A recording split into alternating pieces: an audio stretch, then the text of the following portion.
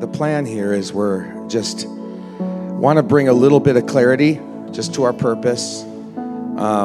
Then we want to share a few things that are on our heart, some of the leaders where we feel like what he's doing this next week. And then we're going to take communion together because we're a family, a local church that is stewarding, and we're joining our hearts together. And if you missed it last week,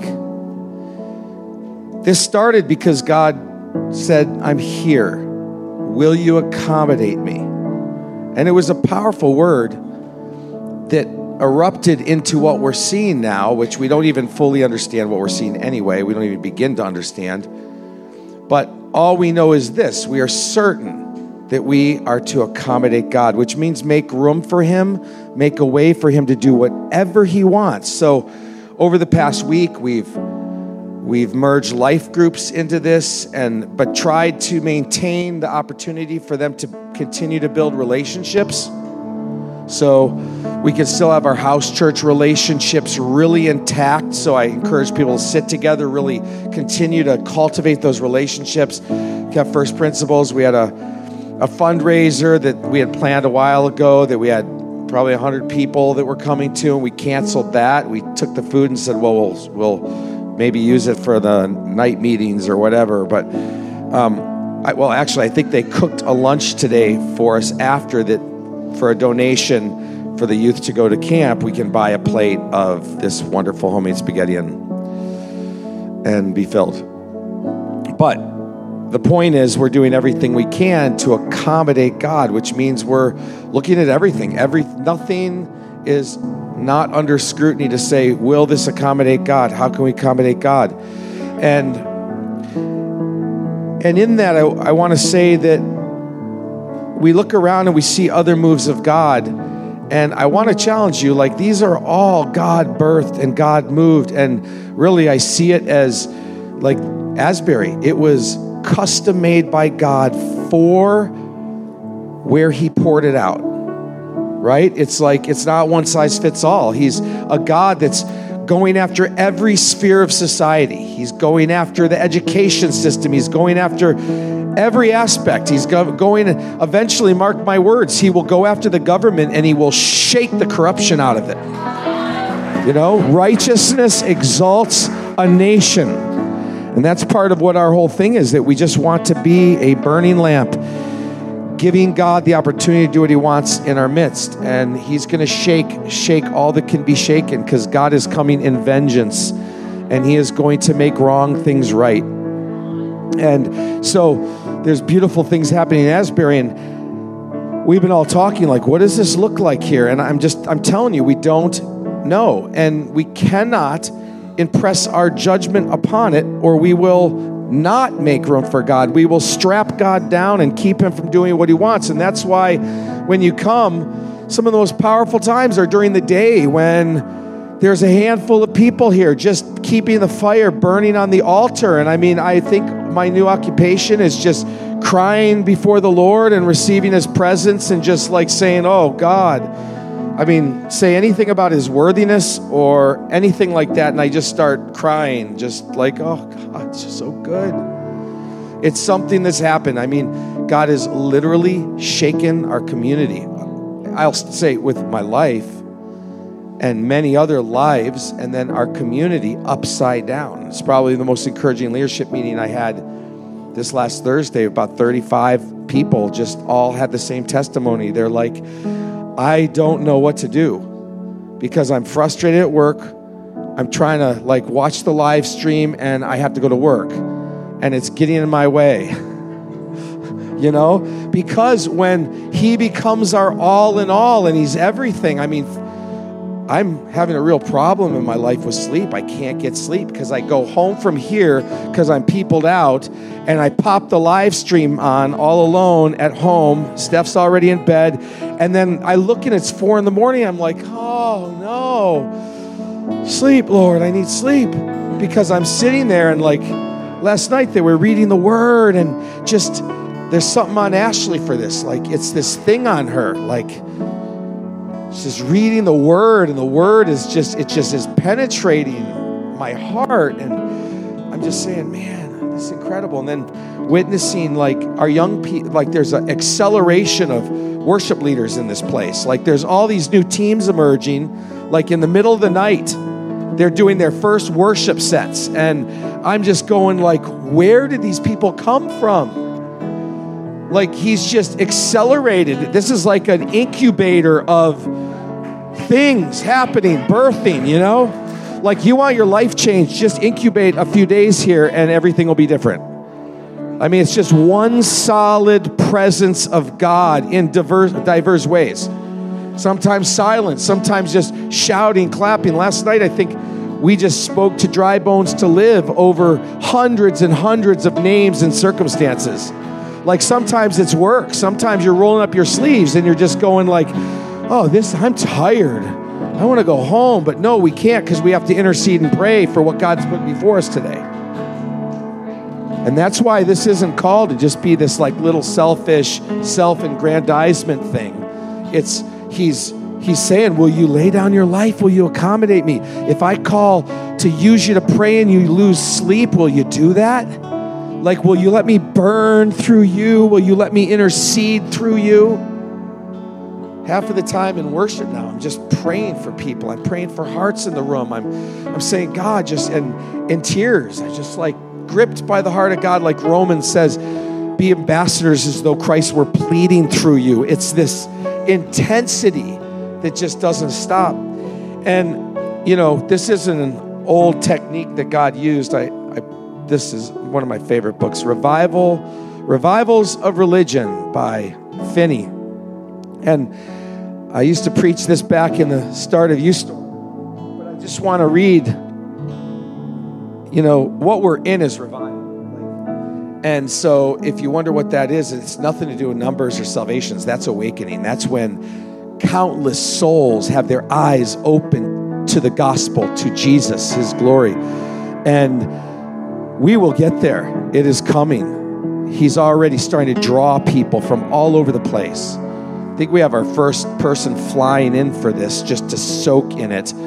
Like this next week, we have camp coming up at the weekend. I'm telling you, it is not stopping anytime soon. It is only going to grow and build. I like what someone said in leadership. They said something to the effect of, oh my gosh, we are not ready, but we are prepared. And I thought that was profound because I've been so blessed by our community. I've been so blessed by you. You are not ready, but you are prepared. And you have these things in your heart. And Steph and I have both just said,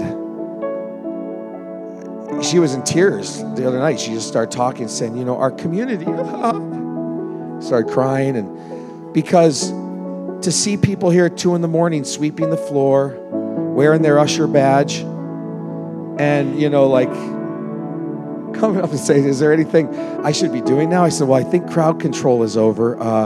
But, you know, just to be a doorkeeper in the house of the Lord, right? And just since this has started, we've had a full buffet every single night, and no one has asked anyone to do anything. People just start bringing crock pots and food. They order $250 of pizza and tip the driver $250. There's just extravagance going on of seeds of generosity and just pouring out. It's amazing. And this is what's happening here. This is what Finney described. Men are so sluggish. There are so many things that lead their mind off of religion and to oppose the influence of the gospel, that it is necessary to raise an excitement among them until the tide rises so high as to sweep away the opposing obstacles. And that is simply what he's doing. We just said, we make room for you, Lord, and then he comes and he just floods the place and moves away every obstacle that distracts us and steals our affections away from God. And that's what we're witnessing right now. all over the place. And what we're going to do after we share some wisdom for this next week and take communion together, because we're covenanting with God for this thing that he is doing, you know? And then we're going to just start opening the mic for people to share testimonies of what God has done in their hearts. Because, I mean, that is like the greatest celebration we could ever have as a community, is to have people and let you see and hear what God has done in their lives in just 7 days. In just 7 days, people have turned upside down. I mean, pastoral issues are just dissipating, like issues and sin and all the competing things that are in our life are just being swept away. I cannot tell you the things that are happening. I mean, flooded. Our cell phones are flooded with testimonies. People from different parts of the country having dreams and prayers and sending things they're seeing and sending testimonies of how the live stream has affected them. You know, and it's God. God is affecting people all over the world, even through this. And it's a different expression than whatever. It's custom fit for right here in Windham, New Hampshire and the surrounding region. I've had pastors, churches come, and they've started pouring their hearts and bringing their people into this and helping lead worship, and it's been tremendous. But I just wanted to kind of set that out there and put out there clearly, this is what we're doing. This is the purpose, you know, and not to judge it, not to say, oh, there's not enough people here for this block at 2 a.m, even though at 2 a.m, sometimes there's 50 people here, 30 people. It's crazy. And then a boatload online. I mean, God has intervened in our lives and shaken things up and begin to pour out. And people are drawn. There's a hunger being ignited all over the place. I've seen tons of faces that left the church and not really happy. And they're all back this first week. Not necessarily coming to church, which I don't even care. I mean, we right now we're too full for anyone new anyway. No, we'll stand. We'll always make room, right? But my point is, I don't care where they go to church as long as they go somewhere and they're planted, because that is important. The planting of the Lord in a local family, which is what the church is. It's not an organization. That's why, like, this is a sacred time for me. We've been flooded in the sanctuary all week long. This is the only time, like, our family is together. And we get to celebrate with one another what the Lord is doing in our midst, and we get to consecrate ourselves for another week where we get to join our hearts together and as a family of God, welcome in many to come and get filled. One day was just full during the day of just person after person after person from different places coming and just like saying, I need freedom.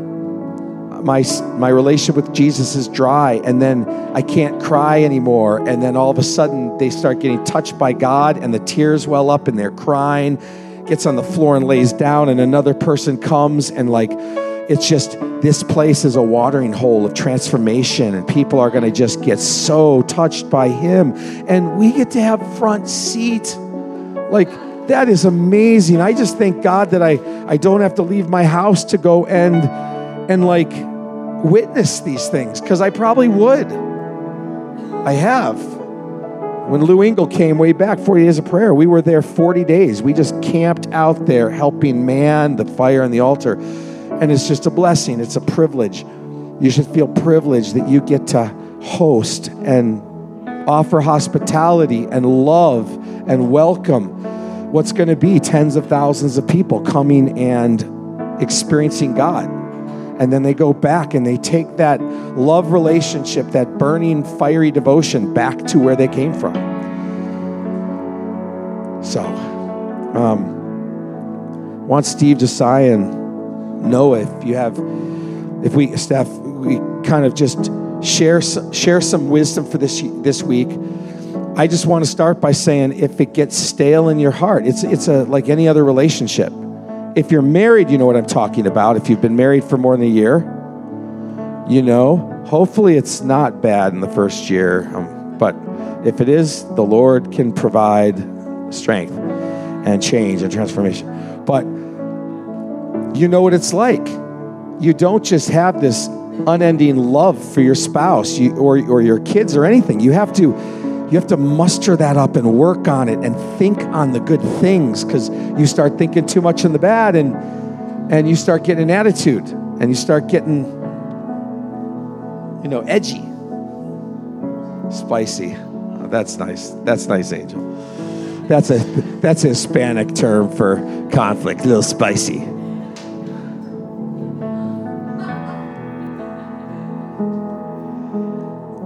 So I want to encourage you to start, to remain humble. We don't know it all. God forbid if any of you say to people who come in, guess what our church has done? Talk about what God has done.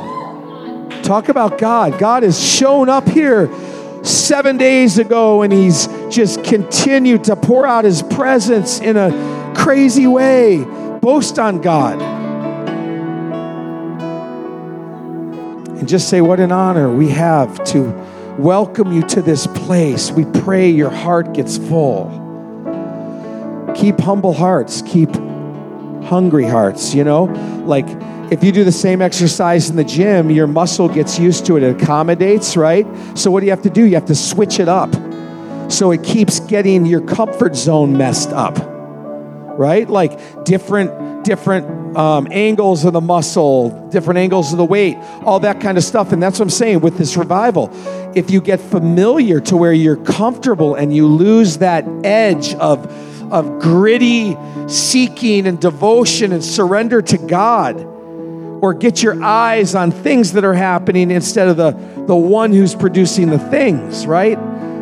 We got to keep that fresh. If we don't, that's when things dissipate. And in services, we're trying that. We're just saying, like, if things become too spectator-like, or, we're just like, hey, okay, let's begin to worship. Let's focus on Jesus and begin to give our devotion to him.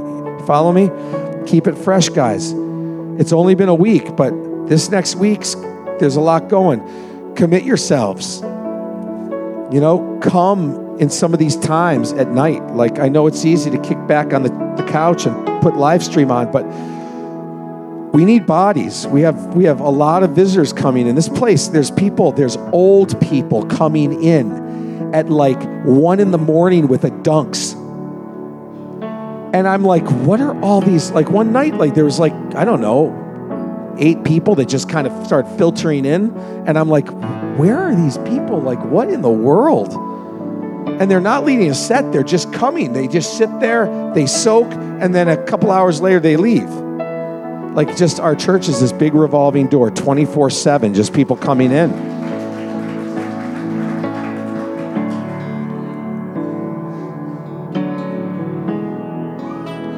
Guys, I just want to offer some wisdom for this next week and just reflection on that.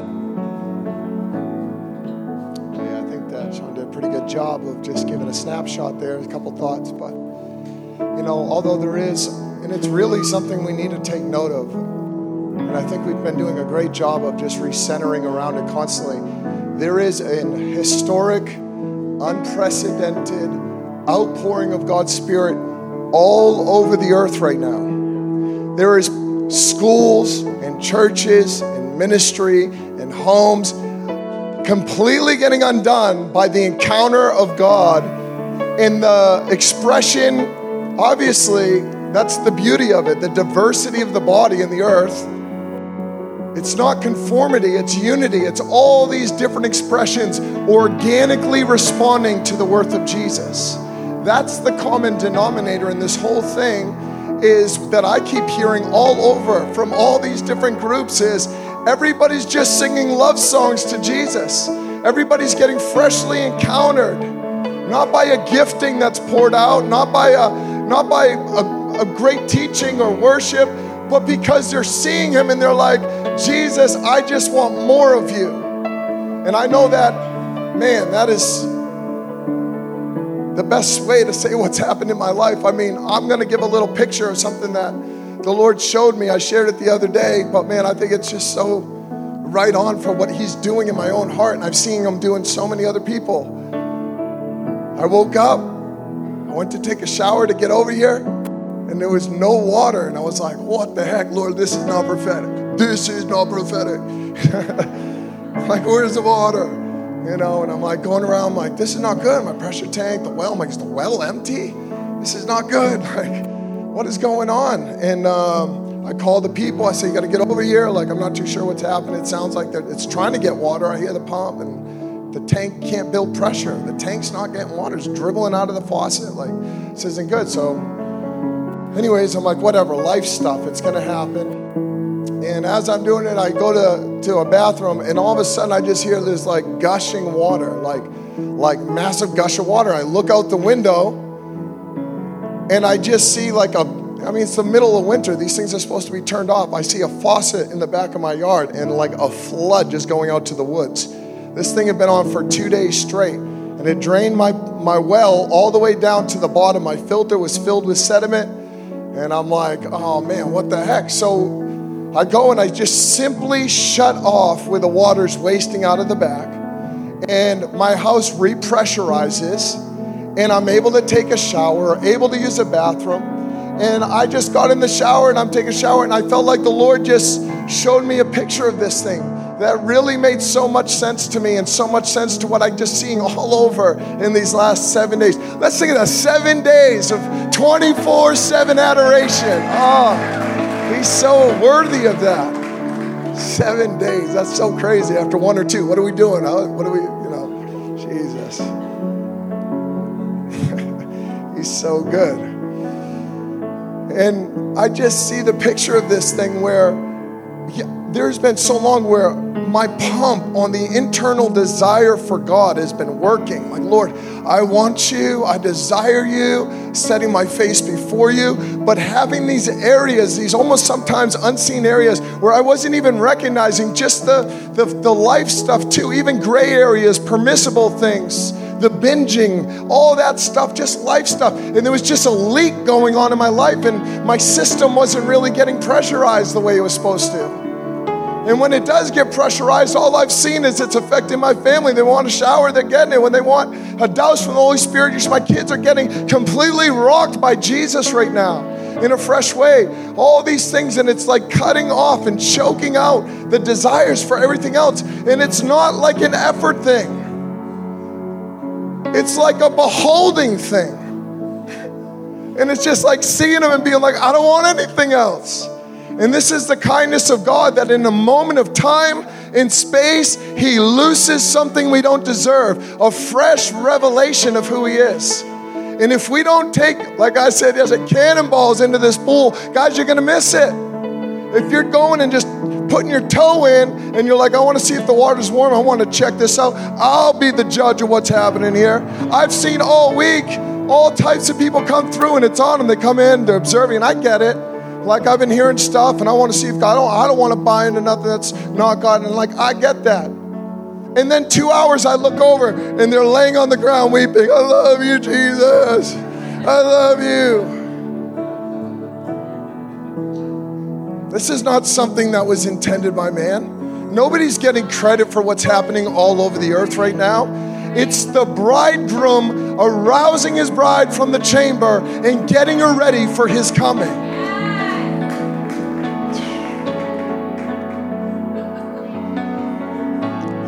Lord, help us understand what that means. Pure and spotless bride. I mean, I was just, right when he came up and shared about that, the betrothal process, right? I was reading Song of Solomon right there. Chapter 2 is open on my phone right now, and this beautiful picture of just the longing of the bride and the coming of the bridegroom. Beautiful picture of like all the right things are in there. There's blooming, and there's sunshine, and there's all like the amazing language revolving around the excitement of the season, of the preparing of this moment that was coming. And then all of a sudden there was these 2 little verses in there that seem like they don't fit, but they're perfect. In this whole thing of her like declaration of her love and all this signs of the time, it's coming closely. She says, "Oh bridegroom, deal with these foxes, oh, even the small foxes that are spoiling the vineyard." And is that not what he's doing? He's coming and he's dealing with the landscape of our heart, and he's preparing a bride to be pure and spotless. And guess what? There's a maturity that's rising in the church, so we function and operate on a whole other level. The world needs it. The world needs it. Why? Why these questions? I've seen these comments like, this isn't this, and this isn't that. And I'm like, who cares? Who says it? Who cares what it is or isn't? What I'm seeing is that the Lord is preparing the condition of the church to step into something greater. We want thousands of souls that we're seeing on the horizon that are coming to the church. I believe it with everything I got. But the church is being ready to steward that thing. The condition of the church is getting ready. Who's going to say yes in here? I've been saying that to myself. I've been saying it at times in here. This is a responsive thing. This comes at a cost. It's not all just excitement and dancing around and hearing good things. If that's one thing we've learned in here, is this is not zeal for zeal's sake. If he's up here, we're going up here. If he's down here, we're going down here. If it's repentance, there's just people weeping and surrendering. If it's joy, people are blown away by the goodness of God. We're maturing as a church. We're learning to coexist with him and follow him. Not produce him, but follow him. Come on, not produce him. The anointing comes from him. The breaking of the yoke comes from him. When we try to produce it, we limit our capacity. But when we come to a place of real surrender, he can go further. But surrender comes at a cost. Who's going to count the cost for tomorrow? For real. Sobriety. Who's going to say yes in this hour? Who's going to waste their life on Jesus? Not exciting language. That means something for tomorrow. That means something for what we choose to give our time and energy to. It means something. But I'm telling you, there is a remnant in the earth that's crying out yes. And it's not duty or obligation. It's beholding and saying, what else would I give my life for? What else would I give it for? And I feel like we're sharing it and it's good, but I feel like even right now in the undertone, the Lord's smiling at me and he's saying, I'm doing it, Noah. By my grace, my power's perfected in your weakness. Some of us feel a big yes right now. Some feel a small. Don't worry, I'm fanning even right now the flames in people. You guys are going to walk. We're going to walk in a manner worthy of the calling that we have received in Jesus. This mixture thing, Derek Prince says it, is going to be a generation that responds to the Lord in such a way that he said, what did it? I don't know. Generation that without mixture, he's going to pour out his spirit without measure. And it's not a earning thing. It's a responsive thing. Come on, that's it. And sometimes we have to just allow him to lead us. Last night was a beautiful picture of that, where we just got led into something. We wanted to, everybody was so excited and free and freshly like grace. I'm like, oh, I just want that roar moment. But it was like, Jesus, like, settle down. I just want to be with you. I'm going to walk among you. I want to just come and look at you and smile at you and love you and just tell you I love you. And then we all just settled down and realized we can't do this. There's no anointing that we've got. And then all of a sudden, there was just this ramping up in the spirit and this breaker type thing. God showed up in a fresh way, and it brought the whole room up. And no one did it. It was Jesus. It's like, lead us in paths of righteousness for your name's sake. Come on. This next week's going to take real just sacrifice. It's been here. It's joyful sacrifice. And it's real evaluation. Like, Lord, what can I contribute? Is there like a consistent, just block of time I can come and read the word or pray or worship or jump on? Can I serve? We've seen it just organically happen. There was no major push at the beginning of this. It was all just response. We've seen that throughout the week. But I believe, like Shawn's saying, there's more. And I just want to encourage you, fix your eyes on him. Fix your eyes on him. Fix your eyes on him. Fix your eyes on him. The hour and the time is short in the earth right now. It is. And he is jealous. He is jealous for harvest, for his inheritance, for his son.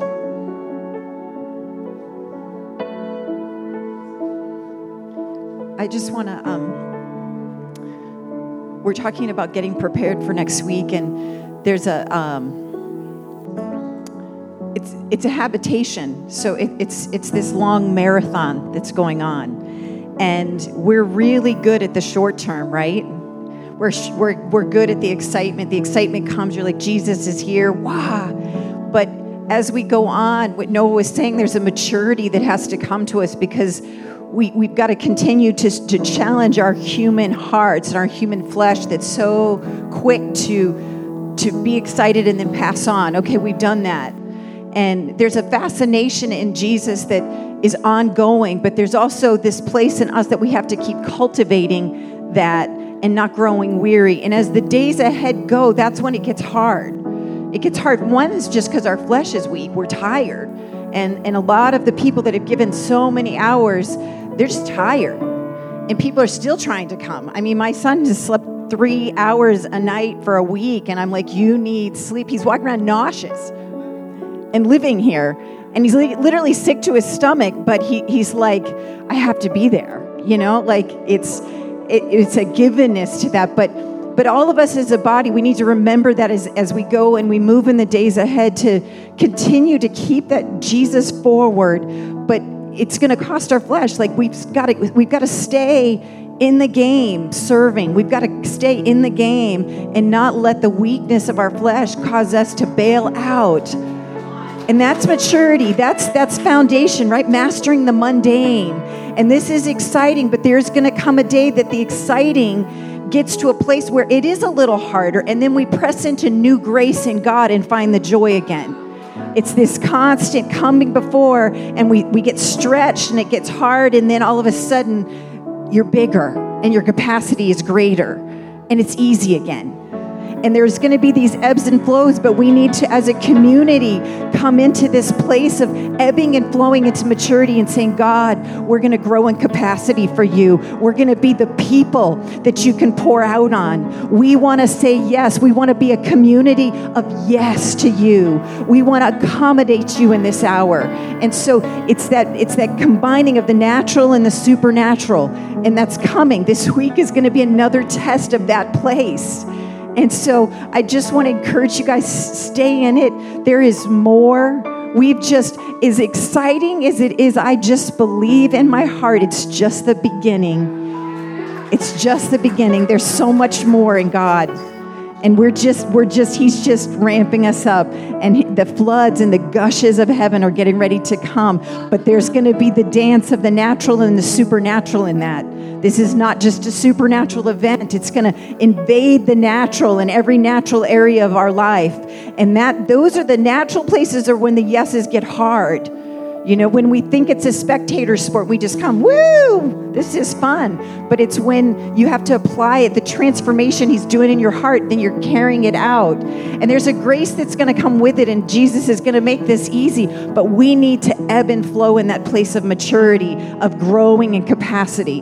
And so that's my encouragement. Do you have something, Steve?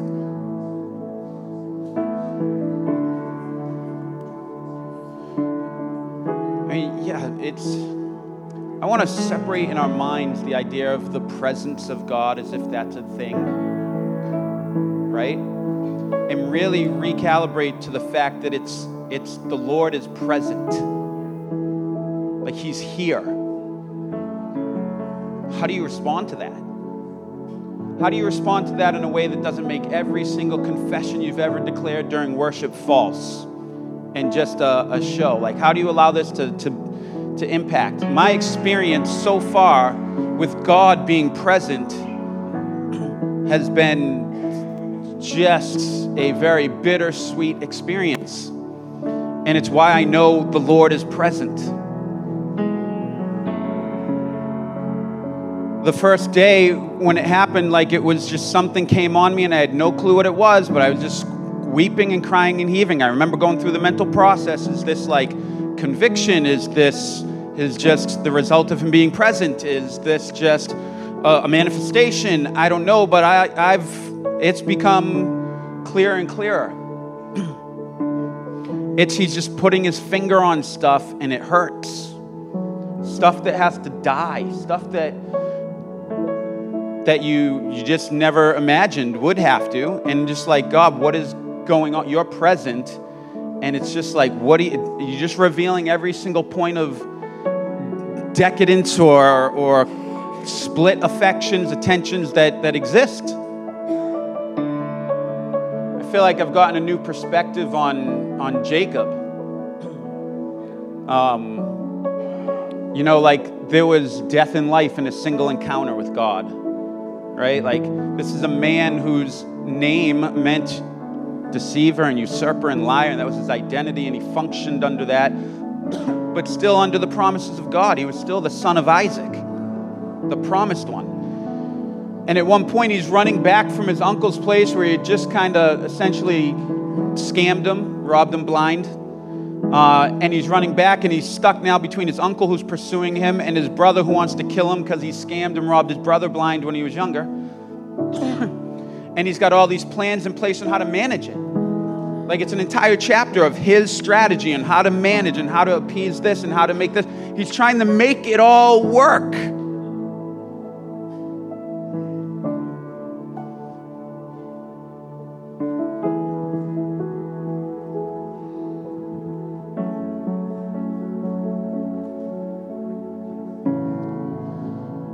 I just want to get through this.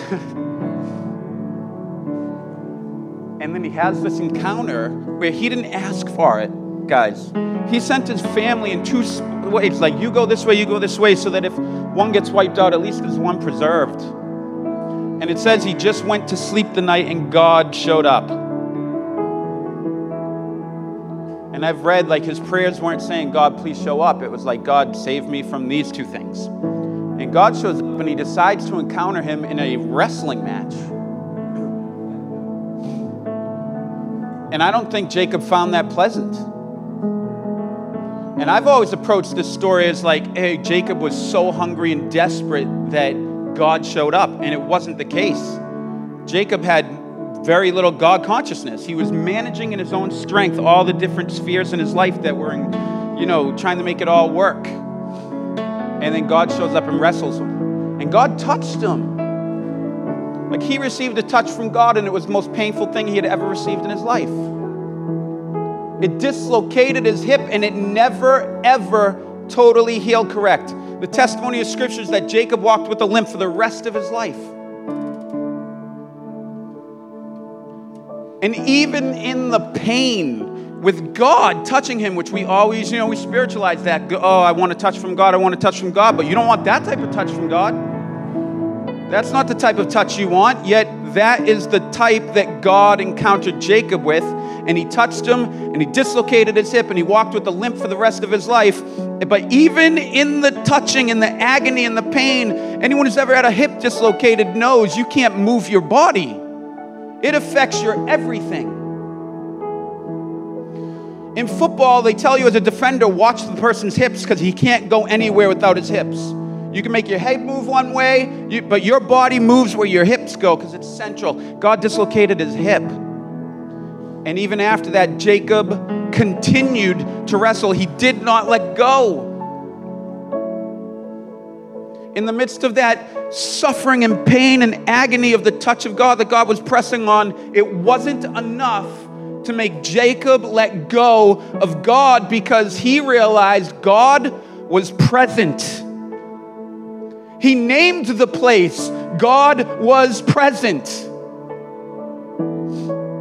It was the revelation he got from the encounter, which was God is here. And in that interaction, in that encounter, he gets wounded heavily and he still won't let go. And as a result, in the pain, God also gave him new life. God unified Jacob's spheres in his life and brought them all together, caused Laban to be reconciled with no effort, caused his brother's conflict with Esau to be reconciled with no effort, and gave him a new name of Israel because he had wrestled with God and prevailed. It wasn't that he wrestled with God and defeated God. God's still undefeated to this day. But he wrestled with God and prevailed in the struggle. He didn't let go even when it hurt. I've never viewed it that way until this week. where I found such an ability to relate to that. And I've been like, God, I've come in, the first day was amazing, and then the next 3 days were me just filled with anxiety and dread and wanting to leave and not be here.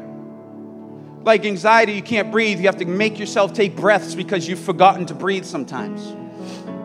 Or because the internal weight of it is like, feels like it's pressing on your lungs and you're not breathing. And then I'd stand up to worship and it was just dead and dry, like I was worshiping a steel door or something. Because in my mind, I wasn't allowing these things to be reconciled. I was reasoning, I was rationalizing, I was trying to make it all work. And as I sat there, I was like, this is all because you're present. Because if you weren't present, just like it always has, my rationale would prevail. My reasoning would prevail. I would find a way to make it work and justify it and make it sit and say these permissible things are just that. They're permissible and they're my private time. I give the majority of my life to everything else, but this is my time. And I just couldn't. I couldn't make it work. I can't reason it out. I can't make it work. And I was like, this is all because you're present. You're not letting me go. You're not relenting this time. You are pressing and you're pressing. And I hate it with all my heart. Like, I hate it and I love it. I recognize the grace of God in it, that He is being merciful to me. He is being merciful, and I've prayed like, God, I was like, you just do it because I can't. I'm recognizing that in His presence, I can't do it. There's so many examples I feel like, Eustace in, the Voyage of John Treader, or any other example you can think of where you're trying to do it in your own strength and nothing's happening. And I've just said, God, I need you to, and it's even out of context of what Paul means, but I was like, I need you to be strong in my weakness. Like, this isn't a weakness I want to glory in. This is a weakness I want removed, right? Like, it's a weakness, but I need Him to be strong. And I've just been praying, God, please be strong in my weakness. And I don't need the great testimony. I don't need to be able to stand up and be like, man, the Lord moved and I responded so well. And I just said, Lord, yes, it's yours. I said, I don't need that. I don't care if my testimony is I'm the worst person on the planet, but by some amazing act of mercy, He removed it from me. As long as it's removed. And I've just been like, I don't want to super spiritualize this, but I'm like, man, Jesus prayed the same prayer 3 times in the garden. And I feel like, and I could be wrong, it could be my mind, comforting myself. It happens. But I feel like it's just been like, man, I looked at Jesus and He went and prayed the same prayer 3 times. Why? Why does the perfect God in the flesh go and repeat the same prayer 3 times and do it with such struggle and such physical strain that He sweat blood? Blood vessels were bursting in His forehead and His face and coming out His pores because of the immense struggle He was under. And His prayer was, God, if there's any way that you can take this cup from me, please do it. Like, He desperately did not want to go through what was before Him. I mean, with all the human desperation a human can muster. But what makes Him God and what makes me not God is that He then prayed, not my will, but yours be done 3 times and was able to confidently mean it. I prayed that 1,000 times and I keep feeling like God's like, you can't trick me, Steve. You can't trick me. You can't just say this so that you can now freely worship again without any conviction. And then when you go back to life, be like, oh yeah, that was good, but I'll make this work. That's been the internal struggle. And all this is just for this reason, guys. What's kept me coming back is because I can't imagine not making these changes, even though I can't imagine how it will work. I'm stuck in this place of it has to, and I feel like the only thing that's saving me is the fear of the Lord, and recognizing, like, can you imagine what your life looks like if you said no, if you even rationalized no, if you reasoned no? Because he's present. And it's that idea, like, today is the day of salvation. Respond now while it's day. Right? And we can take it for granted. You can say, oh, we'll just make it through this. But there's another saying I've heard many times, but it's basically that the opportunity of a lifetime has to be seized during the lifetime of the opportunity. And God is here. And none of us knows for how long or in what ways he's going to continue it. But God forbid we leave business undone before he's done with this. For what? We have such a few short moments of life to like earn everything God's given us to earn. And so what does that look like? It looks like this. God is present. Don't spiritualize that. Practicalize that. What would you do if Jesus in the flesh came and visited and said, I'm going to be here, and I don't know for how long, for as long as it feels right and is good for me, but I will be here, and it's an open invitation for you to come and sit with me and talk with me and ask questions and hear me speak to you and be here for you to worship in the flesh, present. What would your life look like? What would you do? How would you respond? Would you say, Jesus, I can fit a visitation in Tuesdays between 2 and 4. I think I can squeeze you in maybe 5 to 6 before dinner.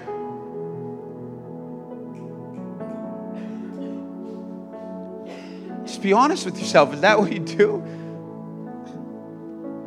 So if you believe he's present, and that's what it comes down to, your actions will line up. Your behavior will line up. This whole church has responded as it believes, and I think that is a big part of why God has remained present. He responds to hunger and faith. Those are the two things in Scripture he responds to. And I just want the truth of this to be recognized, that he's present. And if you don't feel like you believe that in your heart, then come get on your face, or do this, guys. Look around and say, what's happening? Who does this? Do you think Shawn and Noah are that good of a hype people? They're not. Do you understand? Like, there are gifts, and those are not why God's here.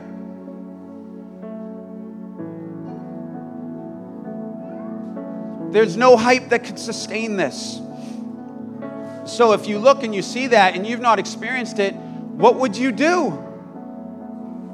What would you do? Would you tear roofs open? Would you push through crowds? Right?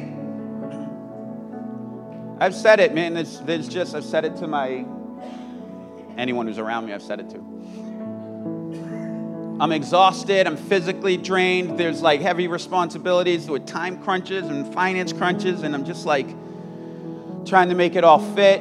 And my job as well. And all of that, which so many of us can relate to, right? And I'm like, man, I want to just go get that done, or I want to go sleep. And I'm sick. I can't breathe through my nose. Melanie can't sleep because I can't breathe through my nose. So we're both exhausted. But I just can't think of an excuse reasonable enough for me not to be here. And there may be a time it comes up when my body just says you have to, or wisdom prevails and the Lord meets me, but it's not this day. This day we fight.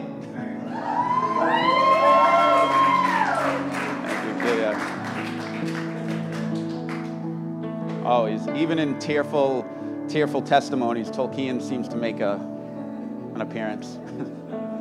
Anyway, I just wanted to encourage you guys in this, in case some of you guys are doing the same thing, where you're looking around, people are jumping with joy and spinning and doing everything. I'm telling you, that first day, I've never worshipped so hard. I never worshipped so, impassioned and so hard. I haven't worshipped so hard and so long, and I loved it. And then the next day, God was like, good. Now let's do business. And I believe it's because I can see it though, guys. I just want to leave it at this. Josiah's going to come up and do it. I can see God's purpose for what he's doing. He's unifying spheres in my life to a single-minded purpose. I have been for 14 years of my life part of essentially 3 separate communities that don't overlap. And my attention and affection and drive, and I'm a leader in all 3 of these spheres. And I've lived and I've become proficient and skillful in making them all work. And I feel the press of God to say this, it's time. Like, it's not okay anymore. And he's unifying them to a single focus. And it's a point of activation for what God has in my life and what he's called me to. And I feel that and I know it with a very real, tangible truth. But it doesn't make it any easier to do. But I see the truth in it. And I know there'll be great fruit from the result of it. And I will appreciate it. And I will look back at the foolishness of why that was so hard. I get it. I understand. You know? Like, it'll either be a testimony of victory or a cautionary tale. But God will use it either way. And I'm just saying this, my encouragement to you guys in this is, if you're coming and you have that feeling and you're struggling, you need to just persevere. You need to I feel like it's like an emergency surgery in the old days where the person has to voluntarily just bite on a stick and refrain from blocking the surgeon from ripping their guts open.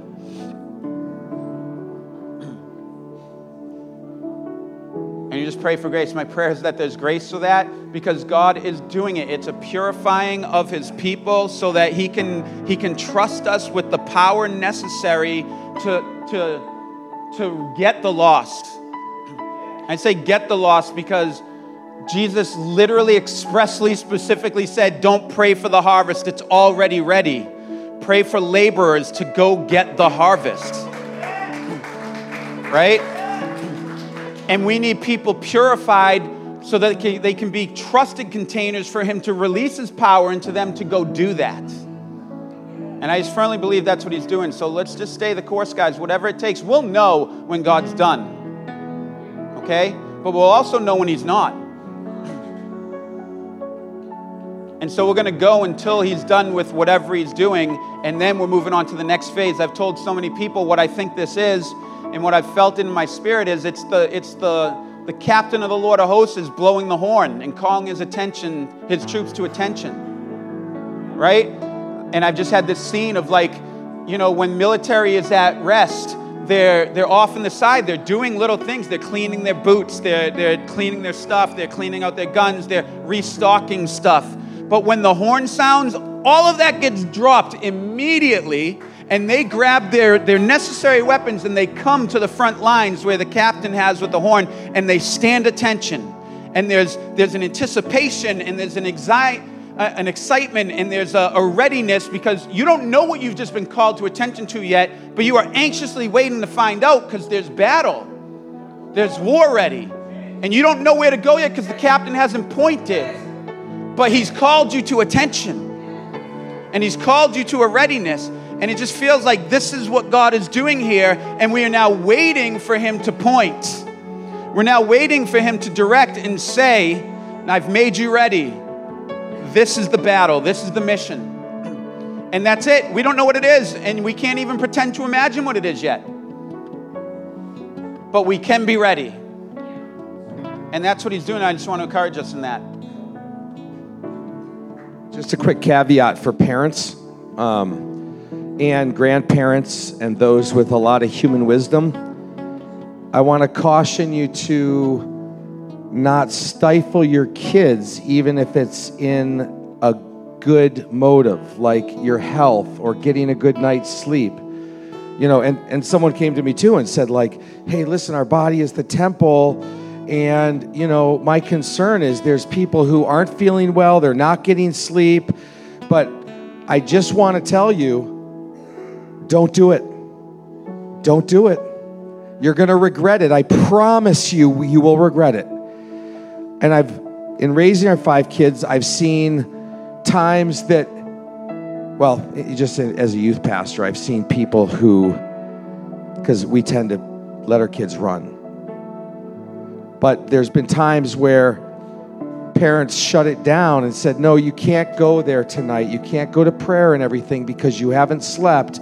And then they end up backsliding and turning from the Lord. And that's not like I'm not trying to scare you. I'm just saying, like, when Jesus is there ready to touch someone, it's like our son has been really dramatically affected to the point where he said, I'm moving out, Dad. I'm going to be living at the church for 3 days.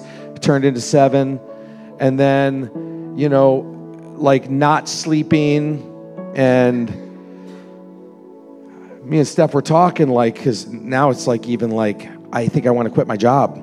I want to just live in this. And so we kind of talked and like, is that wisdom? Well, no, not really. But is any sacrificial thing wisdom? Is it wisdom for the woman with the costly oil? She could have sold it and done something good to feed the poor or whatever. She takes it and pours it on Jesus' feet. And that's what I'm saying. Watch that your human wisdom doesn't quench a sacrificial obedience to God, because you can't get that ever. You can never, ever, ever get your child to hunger and thirst in a supernatural way. And so I just told her, I said, well, no, it's not wisdom, but like this isn't about wisdom here. This sacrificial outpouring of life. He won't die. I promise you that. I won't die. I'm even older and I won't die. I almost hit my chin on the counter the other night because it was like 3 or 4 and I could not stop the live stream. And I was sitting there.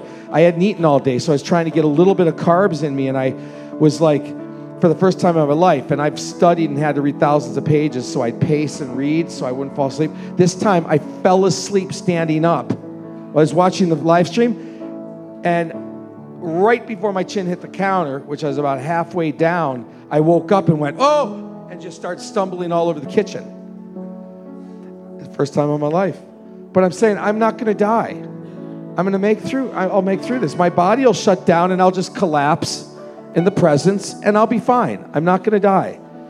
Our kids certainly are not going to die. They're full of resiliency, full of energy and strength. And my son has his whole life to get other jobs, more jobs, and all that kind of stuff. And we got to let them run with their sacrifice. Let people pour out the costly oil. Let them do foolish things in the sight of men. Why? Just because they're hearing from the Lord. And you'll never be able to get that moment back ever, ever, ever. If you regret it later because you forbid them to do something like that, you'll never be able to get it back, ever. Because you can't jump inside that person's heart again. And this goes for even older people who want to do crazy things, that are biblical, you know what I'm saying? But sacrificial, that makes you go, whoa, wait, I want you to think about that. There's days coming of sacrificial financial gifts, sacrificial life energy gifts. When we operate into that place, it's a supernatural realm. And when we jump into it and start operating in that, God starts unleashing supernatural provision, supernatural things.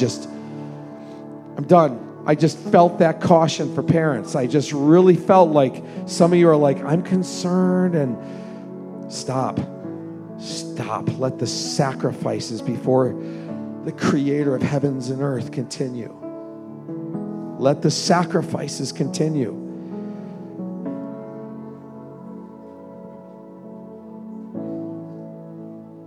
So powerful. So powerful.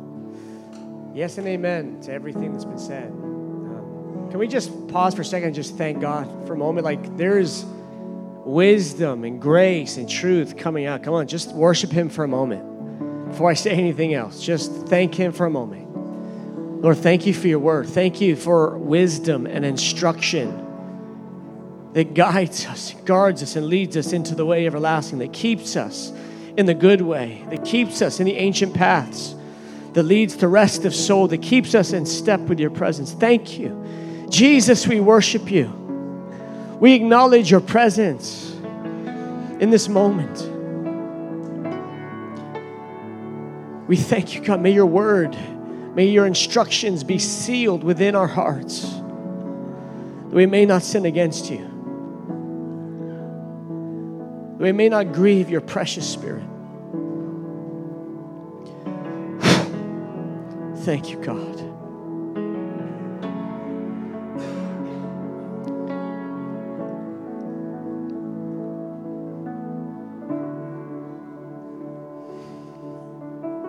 You know, King David, the man after God's own heart, you know, Psalm 132 shares his heart. He goes, oh, God, remember my sacrifice and self-denial and how I took no sleep to my eyes and how I did not rest in my bed until I found a resting place. For God, that was his central ambition, was for a habitation of God's glory, of God's presence. And that's part of what he's doing. He's restoring this heart of the tabernacle of David, of day and night worship that extols the worth and the beauty of God. That was King David's homeland security. That was his strategy for the nation, was to host the glory of God, to host his presence. Amos 9:11 says, in that day, the fallen tent of David will be restored. It will be repaired so that the ends of the earth could be possessed and the Gentiles could come back to the Lord. Hosting God's presence. This is literally how, as Steve was saying, we are prepared as laborers in his presence, and how the glory of God begins to shine in our midst. This idea, this sacrificial giving to host, to abide, to minister, to accommodate to the Lord, this is his strategy. This is heaven's blueprint to literally reap a harvest of souls.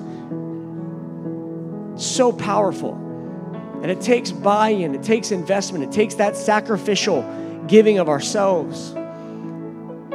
When David was finally coming into kingship and the ark of God was coming into Jerusalem, every 6 steps they made sacrifices. They stopped and just gave to the Lord sacrificially of their bulls, their goats. They made music.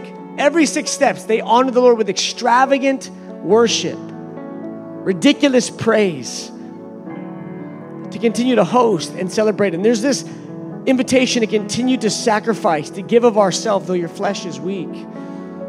You know, and David's wife saw David dancing like a foolish man wearing the ephod, and she despised him in the heart because of his extravagant sacrificial giving of his life, his heart, his body to the Lord. And he said something very powerful. He goes, man, what I did was before the Lord, and I'll be even more undignified than this. And we're going to continue to follow the leadership of the Spirit, but I just want to tell you that there is sacrificial exchange with God in the place of worship, in the place of prayer, in areas of obedience. When the Lord's presence comes, it is a refiner's fire. Malachi says, you ask for the Lord's coming, but when he comes, who can endure it? Who can stand? It is a fire. It is a launderer's soap. The Lord wants offerings given from a pure heart and pure lips. So much has been said that I want to yes and amen, but there's this one point that I just want to add here. In John 17, Jesus says, I've given my people the glory you've given me, that they might be one, that they might come to complete unity, so that the world will know that you sent me, and so that the world will know that you have loved them in the way you have loved me. God must have a united, glorious bride, and it is the presence of God that does this supernatural work of love, of reconciliation, and unity in the body. See, love is the bond of perfection that allows us to walk as one people. We will not be able to host the presence of God with grumbling and complaints in our heart towards each other, with offenses in your soul, with relational misalignments. God will not remain. We either embrace and lean into that fire, let him do that work to burn away offense, to rip out bitter roots. But the Bible says, pursue peace and holiness, without which we will not see the Lord. And I want to say, as God is doing and challenging your heart, stirring things in you, that's why we see so much beautiful repentance happening here. I just want to add the piece that, friends, we must go be reconciled to each other. And that is part of maintaining the work, lest we grieve the Holy Spirit. He needs a resting place where his spirit can be at peace amongst a unified people that have submitted themselves to Jesus. And that means going to each other, confessing to each other, pursuing reconciliation, having conversations, forgiving each other, loving each other. And we need the presence and love of God in our heart to do that. Right? And so I just want to, even this week, today, if there's people you need to have conversations with, you've got to have conversations. You need to pray for the person and with the person who's offended you. You need to seek peace and pursue it. There's no other way, friends. Otherwise, you will feel like you're worshiping brass heavens, because the Lord is going to say, hey, I've told you what to do. I've told you what I've required of you. He said, don't come to the altar to worship me when you know that there's offense. Leave your gift and go be reconciled, and then come offer it. Amen? This is so important, that the quality of our communal family relationships is going to be the wineskin container that can host his presence. Because if you don't, friends, when the tangible manifest presence of God lifts some, if you have not let him do a transformative work in your heart by his love and mercy, it will be far worse. That's what's happened in previous revivals, where the presence lifts, people start, the mess that happens in a community. We must pursue love. Amen.